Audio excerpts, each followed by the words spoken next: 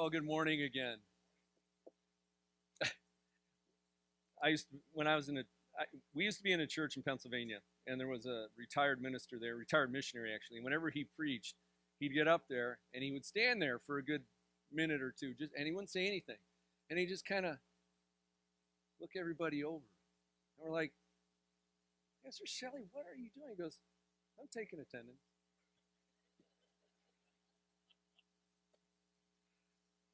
Hey, as I said before, I'm glad you're here. Last week we did something kind of unique. It was just a one-off kind of sermon, but we looked at what I called God's story. And we broke the gospel down into four parts in order to give context to the message of salvation, right? We talked about creation, fall, rescue, restoration. Because the designers of the track kind of determined we're in a post-Christian era. And people, if you start in with Jesus, you're starting in the middle of the story. So you have to start at the beginning of the story, which is a God who's created all things. It was good creation. Everything was in harmony. Then there was a fall. Sin entered the world. And the rescue, that's where we all know it. Okay, so that's a Jesus story. And then restoration, the future, what the future holds. And what that track does is kind of answer, well, it doesn't kind of, it does answer the four basic worldview questions that every culture is asking, whether they know they're asking it or not. And so we went through the questions. We talked about the answers that the Bible gives us. And, we did this because we're going into a new year. And you and I can change the world. It's just one person at a time. It's not a big revolution, but we can change the world one person at a time. The early church was able to do what critics were saying, turn the world upside down. I mean, a revival broke out in Ephesus, and it wasn't this fancy meeting over and over. It was just people coming to Christ, so much so that the culture changed in Ephesus, right? And the silversmiths got upset because nobody was buying the little idols of Artemis anymore. And everybody that had books on sorcery they brought them at one point into the town square, the city center, and they burned them because they didn't need those anymore. They'd found the true God, the living God. So one person at a time. And I just want you to be prepared and confident in this new year that you can change lives. So we gave you an app last week. It's called The Story. And we had a QR code. So there's the QR code. Gen Z, millennial, to the young baby boomers probably understand what to do with this. If you're older than that, it's no shame in saying I have no idea what that is. But we also have some actual physical tracks on the table and then on the table out in the lobby. But if you download that app and start tinkering around with it, there is stuff in there that you just won't believe. There's a couple of videos, one for adults, one for kids, that tell the story. There's just conversation starters. There's the actual track. There's all kinds of neat stuff in there. You can actually create your own account, and then they'll give you a monthly report on how many times you've shared it, which is both an encouragement and something that is like, oh gosh, I didn't talk to anybody. But it also gives you just like world stats. It's a great app. So I just encourage you to check that out. All right. So this morning we begin a new series, and we're going to take the next 5 weeks to work through it. It's titled A Window into the Church. And in these weeks, we're going to look through a metaphorical window at the church and try and define certain aspects of what is the church. Is the church that physical window, that physical building? Is the church the people inside? How's all that fit together? And so we're going to look at 5 different kind of aspects. It's going to be more of a topical approach to things. Today, we're going to look at God's Word and see how we can build our life upon it and how we can build the church upon it. Through the years, I've been asked, I remember after one funeral in particular, somebody came up to me and said, "Do you always preach from the Bible?" And it was kind of that way. It's like, "Do you always preach from the Bible?" As if, dude. And I said, "Yeah." I said, so here's the problem. I said, I'm not smart enough or clever enough to come up with something I'm known every week to preach. So that's part of the problem. The other problem is it is God's word, and you're wasting your time if you don't spend time looking at it. Even if you've heard it before, even if you think you know this gospel or this epistle or this Old Testament story. Some of us have grown up in the church. I didn't have that advantage. I became a Christian when I was 17 and went through my senior year of high school after that. That was like in the fall, my junior year, went through my senior year of high school, went off to college, got involved with Cru. And then in that process, I asked Debbie to marry me. We'd been dating. We ended up in seminary. I say we because she was part of the package. I mean, if she wasn't into it, I wasn't going to be going. So we ended up in seminary. And I was in my first preaching class. And they said, okay, now we're going to hand you out stuff, little stories out of the Old Testament. And we want you to, on the spot, kind of put together a sermon. And they handed me this story. I had never seen it. I had never read it because I'd never been in the Word. At that point in time, I was like maybe 6 years old in the Lord. And so I'm like, that's a weird story. That's in the Bible? I share that to say that we're all at different stages. I was in seminary, and I had never been through Sunday school, so I didn't know the simple Bible stories. Like the other guys in the class are like, oh, yeah, dude, I know this is going to be great. And I'm like, I guess it stinks to be me, okay.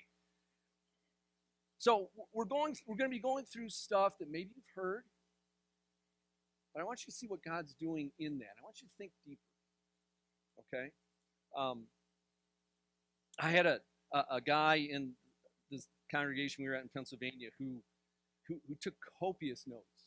Like he had, I don't know if he used a Moleskine or what he had, but he would have one book of notes for the whole year. And I messed him up one year because my sermon series stopped at Advent, and then we picked it up again in January. And he was actually upset with me because now that sermon series was in 2 different journal books.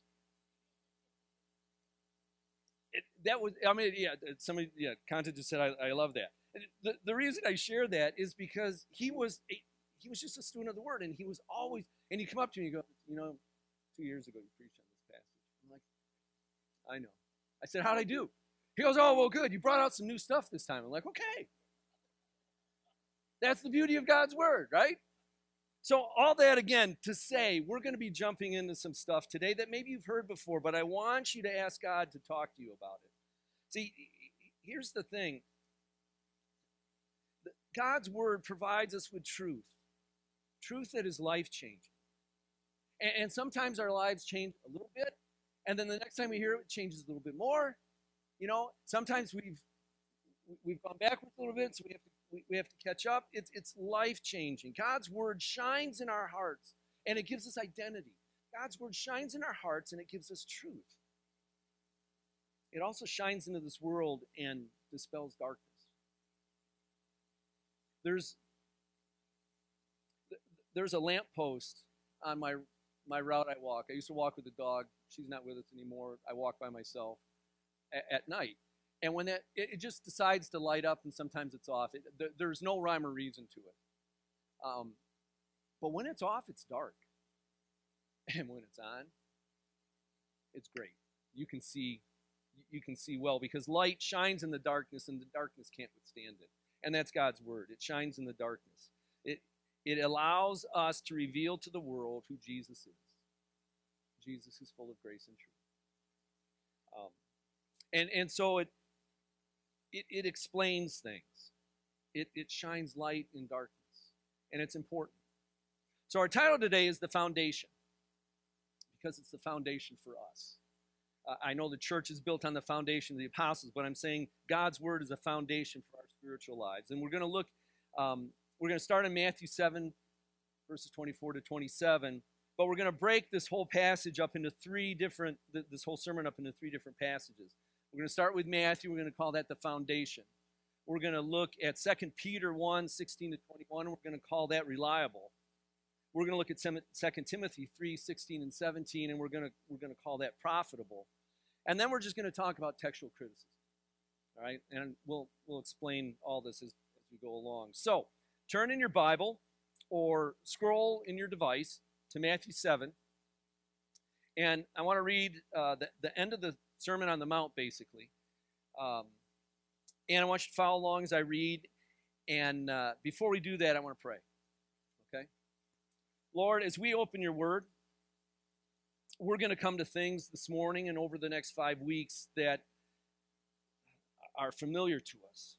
And I pray, Lord, that we would hear with fresh ears. I pray this morning we'd hear with fresh ears. I pray this morning, Lord, we would not hear my voice, but we would hear your voice. It's in Jesus' name we pray. Amen. So here's the end of Sermon on the Mount. Here's what Jesus says. Verse 24, chapter 7 of Matthew. Everyone then who hears these words of mine and does them will be like a wise man who built his house on the rock. And the rain fell, and the floods came, and the winds blew and beat on that house. But it did not fall, because it had been founded on the rock. And everyone who hears these words of mine and does not do them will be like a foolish man who built his house on the sand. And the rain fell, and the floods came, and the winds blew and beat against that house, and it fell. And great was the fall of it. So what I want us to glean from the three passages in our little venture into textual criticism this morning is this. God's word gives form and direction to your life. God's word gives form and direction to your life. So we're going to begin by looking at what Jesus has to say about the foundational nature of his word. Next, we'll listen to what the Apostle Peter says about the reliability of God's word. Then we'll look at what the Apostle Paul says about the nature and purpose of God's word. And lastly, we'll look at the evidence textual criticism provides to support the accuracy of God's word. And we study thusly because I want you to be confident with God's word. So God's word gives form and direction to our life. In Matthew, Jesus tells a story, right? He tells a story about two builders. In the parable, Jesus speaks of a wise builder and a foolish builder. He says the one who hears his words and does them, who hears Jesus' words, and by extension we can say who hears God's words.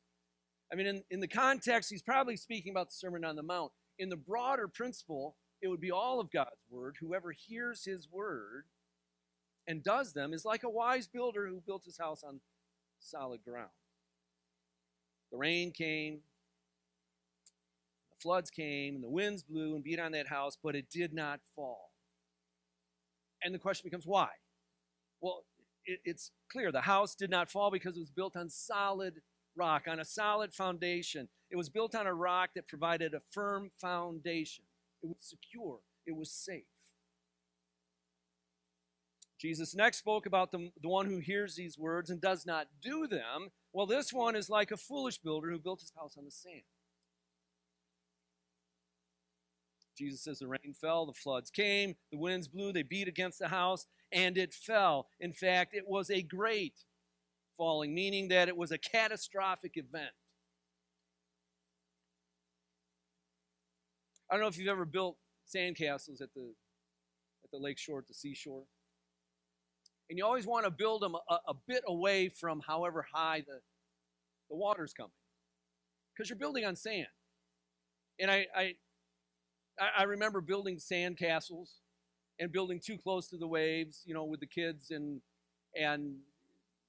it gets wiped out, and they're like, you know, we have to build it again, and then we have to build it again, and we have to build it again, and we have to build it again.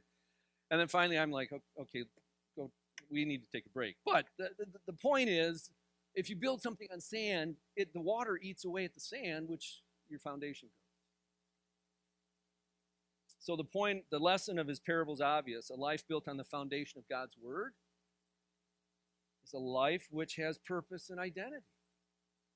It does not collapse in the heat of the hard times. It doesn't collapse. It remains firm. And just like today, a house that's built on a cement foundation is solid and stable. A life built upon God's word has a solid and secure foundation. We have to ask ourselves this question. Are you building your family, your career, your life on God's word?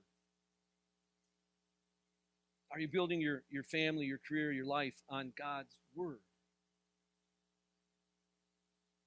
Because it's not just meant for Sunday mornings and Sunday school and lessons for our children. It's meant to build our life upon. It has to be the direction, the form that is given to our lives. Otherwise, we're living futile lives. God's word gives direction, form and direction to your life. All right, let's turn over to 2 Peter.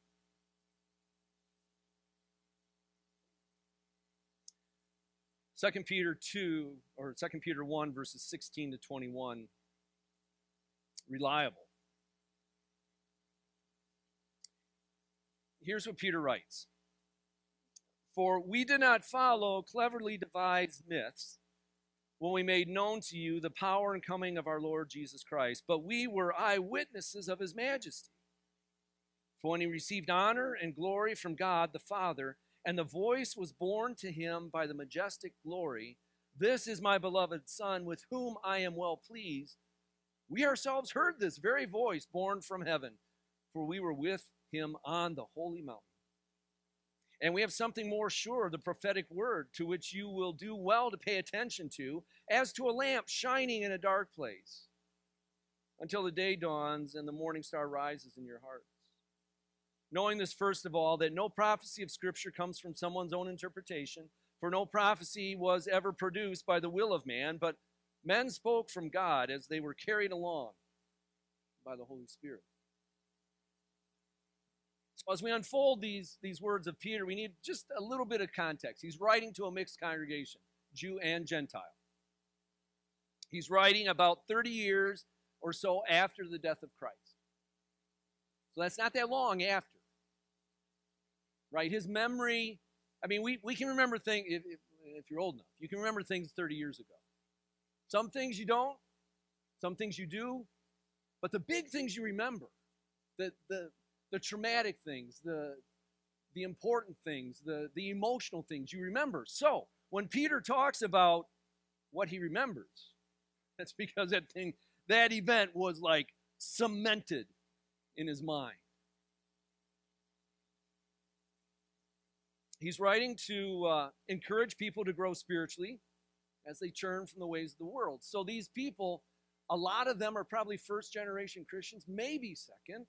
They may be growing up in a Christian household, but for the most part, they're first-generation Christians who are walking away from the world and into a brand new world that's illuminated by the Word of God, that's empowering them and the Spirit empowering them. He's speaking to brand new Christians,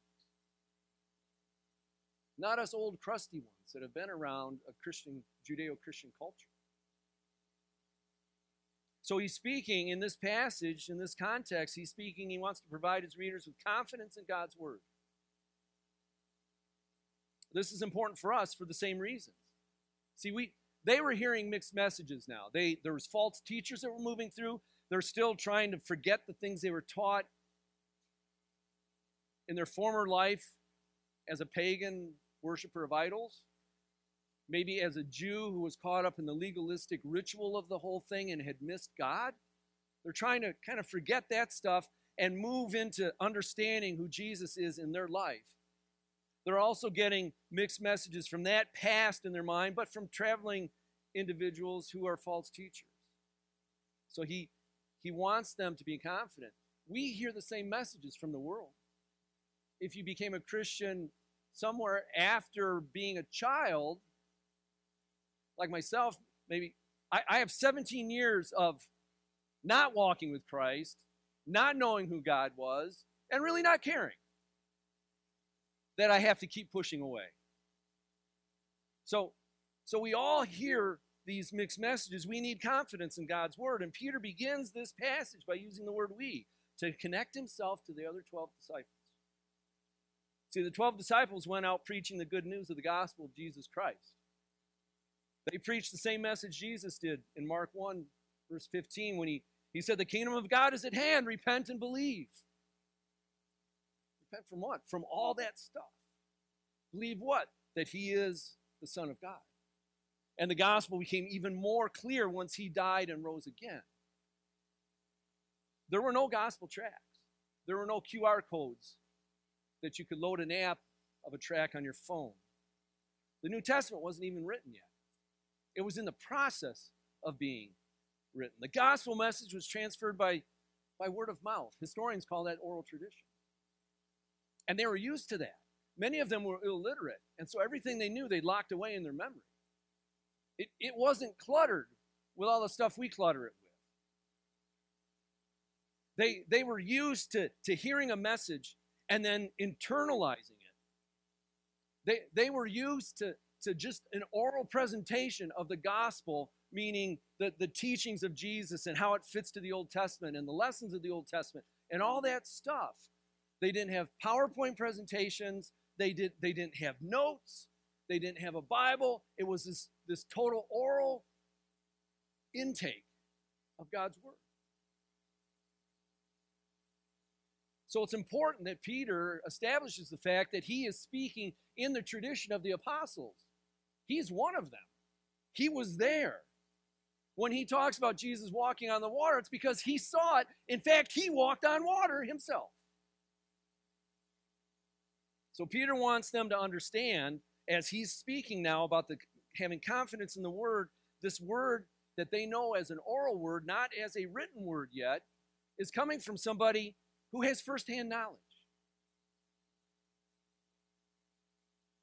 Peter says the 12 were eyewitnesses to the things Jesus did and taught. And then in this specific context, he says, I was there at the Transfiguration with James and John. These three were there when Jesus received honor from God and when God the Father identified Jesus as his Son in whom he's well pleased. They were there when the glory of God was revealed in Jesus, the heavenly glory. Like it's as if Jesus peeled away, or God allowed him to peel away that humanity that was clouding, that was veiling the glory of God he had in heaven, so they could see that. They saw the honor and the glory of Jesus Christ on that Mount of Transfiguration. And Peter says, we were there when this took place. We saw this. We heard the words of the Father. Could you imagine what it'd be like to talk to Peter, like to be in that setting and realize that this man was actually there? Did it smell normal? Did your eyes hurt from seeing? Were you shaking? Could you not stop shaking? What was it like, Peter? Well, let me tell you, Peter says. So he's telling them, I was there. I was there. And he's doing this to establish the fact that what he's presenting to them, to use a common phrase we use, is the gospel truth. Peter, by using the word confirmed in this passage, is saying you can trust God's word to be true. He's saying the word he brings is a foundational and true word. He wants his readers to know what he and others heard spoken by the Father confirms everything the prophets of the Old Testament had declared concerning the coming Messiah. This, of course, means everything he has said about Jesus is backed up by the prophets of the Old Testament. He says, do your homework. What have you heard? How does that match with what I'm telling you now that you're hearing currently? Peter states his readers would do well. When I read that phrase, I thought, wow, that's powerful. You will do well to listen to this, to take heed to this, to pay attention to this. He's not mincing any words. He's saying everything I'm bringing to you, everything you've heard the other apostles bring through secondary words of mouth, through what you would do well to pay attention to those things.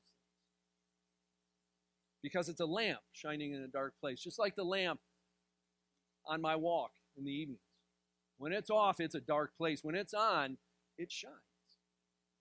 And the day's going to come when when Jesus is going to return, and it'll be as if the morning star, that last star in the morning, just it disappears and the sun comes up and it shines in you. That's what it's going to be like. Peter's saying that this all is going to take place. Christ is coming again. It's all according to the word declared by the prophets. This is important because false teachers in the world twist God's word. And he needed to bolster their confidence in the word so they're not drawn away from Jesus. Paul warns the elders at Ephesus. He says, wolves are going to come in. Wolves even among you elders who are going to want to draw people away from Jesus and make disciples to yourself. That's what Peter wants to offset right here. He goes, there's false teachers and you can't listen to them. God's word is always reliable. It's always true, is what Peter's saying. And this brings us into the last two verses, right? Verses 20 and 21. Knowing this, first of all, that no prophecy. So he's established the fact that what he's bringing is the legit word. And now he says, knowing this, first of all, that no prophecy of Scripture comes from someone's own interpretation. For no prophecy was ever produced by the will of man, but men spoke from God as they were carried along by the Holy Spirit. Let that sink in a moment. He wants his readers to know that what he and others heard, spoken by the Father, confirms everything that the prophets had said, right? But he also wants them to know that it's not some clever imagination. They didn't just make this stuff up, but it comes from God through the author. Peter informs us that God's word is a combination of God and the human author. He says the word is carried along, literally means to be moved by the wind. The wind in the sails of a boat, a sailboat. The sailboat is directed by the hand on the tiller, whoever's on the tiller. They direct where the boat goes. It's the wind that fills the sails and moves the boat along. You need both working in tandem. In the same way the Holy Spirit moves the human heart to write, the human author to write, the human preacher, in Peter's case, to proclaim what he has seen and knows to be true. But the author writes using his own style. Peter speaks using his own style. He's not going to say the same story the same way the other 12 would. He's not going to say it the same way that Paul says. He uses his own vocabulary. Paul's vocabulary was probably larger than Peter's, seeing as though Paul was an educated man and Peter was nothing but a fisherman. Experience, all that plays in to what becomes God's word as the Holy Spirit moves through the individual. And I think we're left asking a question then. Are you looking in God's word for the truth you seek? Because that's what Peter wants us to know. God's word is reliable. It's always true, and it's where we find the truth we need. There's no other place to find it. God's word gives form and direction to our life. Turn over to 2 Timothy 3:16. 16 and 17. Profitable. Paul writes this: all scripture is breathed out by God and profitable for teaching, for reproof, for correction, and for training in righteousness, that the man of God may be competent, equipped for every good work. So here we have Paul writing his second letter to a young pastor, a man he's apprenticed, he's discipled, he's been a mentor to.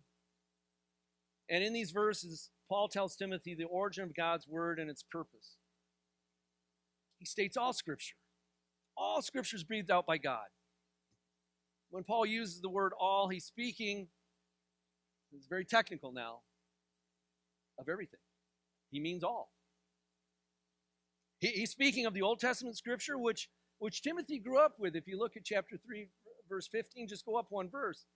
And how from childhood you have been acquainted with the sacred writings. That's what Paul's talking about. Timothy grew up in a home that was partially Greek, and he knew the Old Testament inside and out.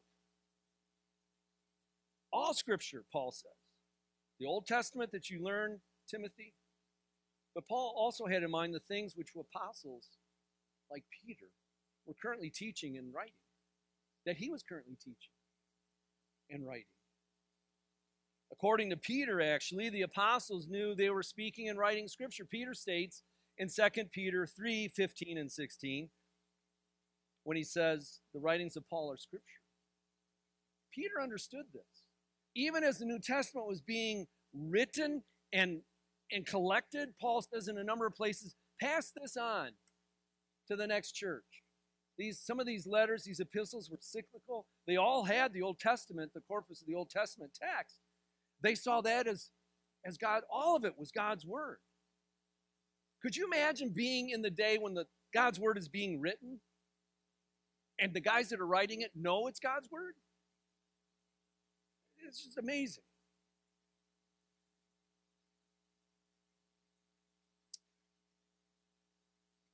So as you think about this, Paul continues and he says it's breathed out by God. Okay, so he's using a different metaphor, a different picture here. This means every single word is from God as well as the whole of the Scriptures.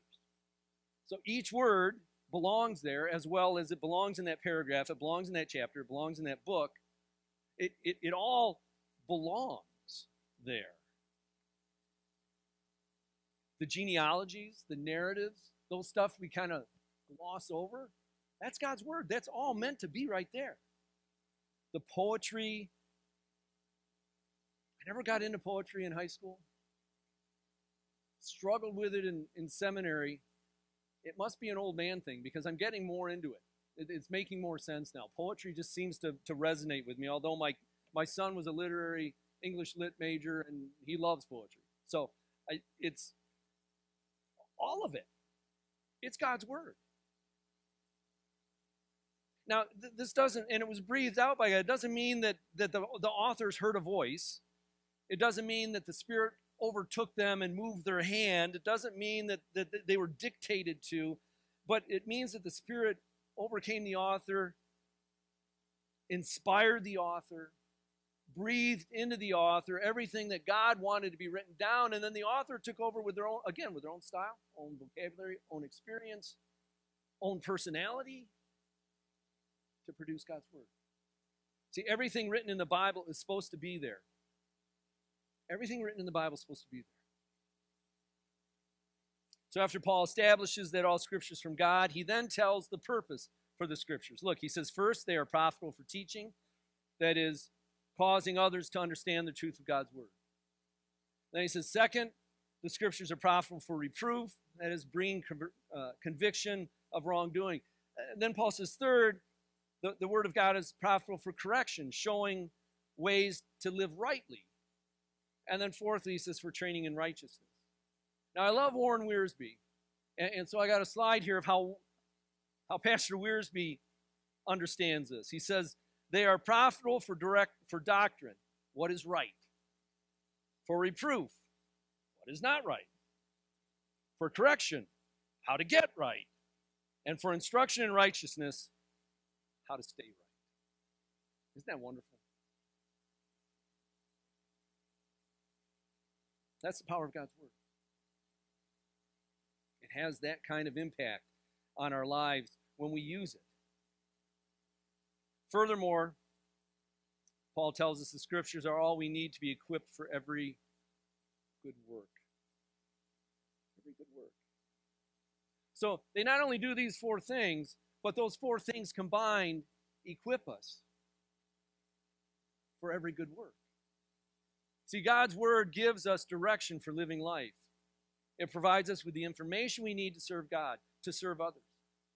Eric Metaxas wrote an excellent biography. It's a short one. It's not like Bonhoeffer's biography. You could fit probably 10 of these biographies of William Wilberforce inside of Bonhoeffer, the Bonhoeffer biography that Metaxas wrote. All that to say, you need to read this one on William Wilberforce. It's titled Amazing Grace. And it talks about the fact that one summer when he was on holiday from school, William Wilberforce took the whole summer to read through the Bible. by the time he got to the end of the Bible, he was saved. He got saved. And that changed him. It changed him forever. In fact, it changed Britain because Wilbur Wilberforce spent the rest of his life working for the end of slavery. And so, in doing, he changed the very culture and fabric of the country. See, God's Word has the power to change us and those around us. You may not change a country, but there's people around you that you can impact and change. Will you let the Word of God change you? Is the question we have to ask ourselves. Because God's Word gives form and direction to your life. Textual criticism. Sounds kind of heady. You can get lost in it. It is pretty heady. Textual criticism is the study of all the manuscripts connected to a piece of literature to determine the original and or most authoritative text of that piece. Right? So if you're going to study the works of Shakespeare, you need to collect, and you're going to be a textual critic. You got to collect all the manuscripts that are attributed to Shakespeare, and then you have to look at them and overlap them and see how they collaborate one another, or how, oh, this one's anomaly, throw it out, it doesn't fit with everybody else, kind of thing. Or do we keep the anomaly because actually it fits better than if we threw it out? So the text of the New Testament that you hold in your hand is supported by over 5,000 different manuscripts. In other words, there are 5,000 manuscripts which, when you put them together, verify the accuracy of the Bible you hold in your hands. 5,000 different manuscripts. Some of them are just a little piece of the book of Acts. It might be a whole book. It might be just a couple of chapters. But when they layer them all together and they put them, all 5,000 of them together, what it produces is your Bible's an accurate reproduction of the original manuscript. Now, textual evidence in the New Testament, its accuracy is really, it's better than what we have for Shakespeare. It's better than what we have for Homer's works or Julius Caesar's works. The New Testament textual evidence to the accuracy of the Bible we have here is better than things that we take for granted, like Shakespeare, Homer, or Julius Caesar. Now, scholars will tell you there's like 200,000 minor discrepancies in the New Testament. So this has to do with like a pronoun here or not. It has to do with word order. The Greek text, there was no sentence structure. There was no periods. There's no commas. As you read it, there was no cap. You had to read it and know, oh, there's an end of a thought and the beginning of a new thought. Oh, and there's the end. And when you get into Paul's writings, his sentences go on forever. So you're going to have discrepancies in word order or word choice, style change. Yet none of these discrepancies, none of them change the message of the New Testament. The rich textual heritage stands in stark contrast to other religious books. Let's take the Quran. He passed, a friend. We went to college together, and then we ended up down at Dallas Seminary together, and he went on and worked in his doctorate in textual criticism of, wait for it, the Quran. When Keith got ready to publish his work, he had to publish under a pseudonym. He couldn't publish his actual name because of the threats on his life. But what he discovered in his textual work, he would give lectures. He studied at Oxford. He'd give lectures in Britain where the house would be full of imams and teachers of the Quran and other people, scholars, both Muslim and non-Muslim. And as he would begin his lecture and get into the meat of it, the room would just be like dead silent. He said there'd be like nasty stares he'd be getting as he preached this stuff. Because what he was uncovering was that the Quran has no textual accuracy. No textual accuracy. Because through time, the various texts of the Quran were destroyed by people vying for political power. So they'd go with this copy because this copy supports their ideology. Or somebody else would take over and they get rid of this copy and they go with this copy because this copy supports their ideology. And pretty soon, nobody knew if there was an authoritative text because there isn't. Copies were being destroyed as power changed from one to another in the midst of the Muslim world. So unlike the biblical texts, which are preserved first by the Jews and then by followers of Jesus, the Quran has been a tool of man to manipulate people in order to gain political power. So when you look at both the Old Testament and New Testament together, you need to realize both there's an accuracy and a compatibility that is uncanny. Let the following thoughts soak in. The 66 books that you have in your hand were written by 40 different authors over a span of 1,500 years. Yet all 40 authors present what? A consistent message of who God is, a consistent theological and historical message of God and his interaction with his people. In fact, Jesus often quotes the Old Testament. Or he'll say something to the Pharisees and the scribes like, have you not read Moses? He speaks of Jonah. This shows us that Jesus validates the contents of the Old Testament. That was the book. The Son of God looks at the Old Testament and goes, yeah, I wrote that. And you need to pay attention. See, our faith is founded on the solid foundation of God's Word. It speaks of it, and the texts themselves speak of it. God's Word gives form and direction to your life. The big takeaway? It's really complicated. Ready? Spend time reading God's Word. I'm not going to tell you how. I'm not going to tell you what version. I'm not going to tell you how much or when. I'm just going to say read it. Read God's Word. It'll change you. It'll answer questions. It'll give you hope. It'll give you courage. We can rejoice today. God's Word is trustworthy. It's trustworthy. Well, let me close in prayer, all right? God, this morning we come here together and we realize that there's friends and family that are ill, and that weighs heavy on our hearts. And so we lift them to you. And God, we know of or can only guess there's college students getting ready to go back to school, start a new semester. And there might be fears of new material. There might be concerns over finances. There might be concerns over time, or just concerns about getting back to campus safely. Lord, we pray for these college students, the ones we know and love. Lord, we pray that they would find time to read your word. Father, we have missionaries that we know and love. We think of are in the Middle East, and with the Middle East being such a hotbed of hate and war right now, we pray for protection.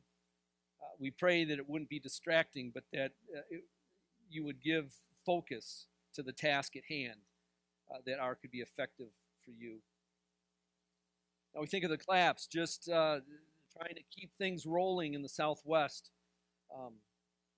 We pray for their direction in the guidance of the virtual seminary, Latin seminary that they've started, Spanish seminary. Father, we pray for each other, the person sitting on our right and our left, and ask that you would bless them this day. We thank you for them and the witness they provide for us. And we pray all these things in Jesus' name. Amen. Let's all stand and sing.